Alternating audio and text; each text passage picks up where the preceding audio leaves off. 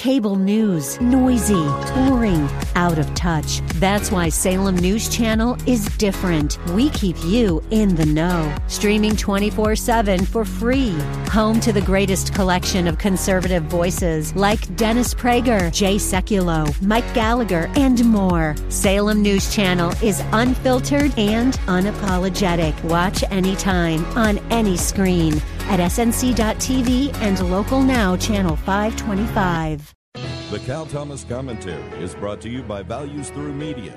Now here's syndicated columnist Cal Thomas. It didn't take long for former President Trump and his adversaries to get back into the name-calling business. Following Trump's acquittal last Saturday by the Senate, now Senate Minority Leader Mitch McConnell delivered a speech saying that Trump was morally responsible for the Capitol riot on January 6th. If only McConnell were as strong against Democrat policies.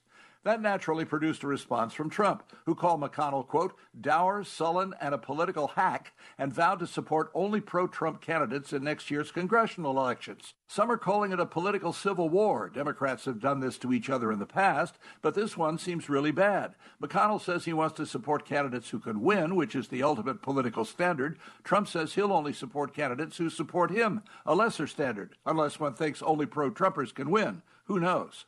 There's no question Republicans often appear weak, but not all pro-Trumpers won last year. Georgia is just one example.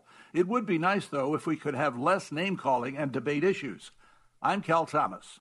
For a free copy of today's commentary, visit calthomas.com or write us at Values Through Media, P.O. Box 373340, Key Largo, Florida 33037. That's P.O. Box 373340, Key Largo, Florida 33037. Please specify the date and subject. Your tax-deductible gifts to Values Through Media help support us. Listen again next time for the Cal Thomas Commentary.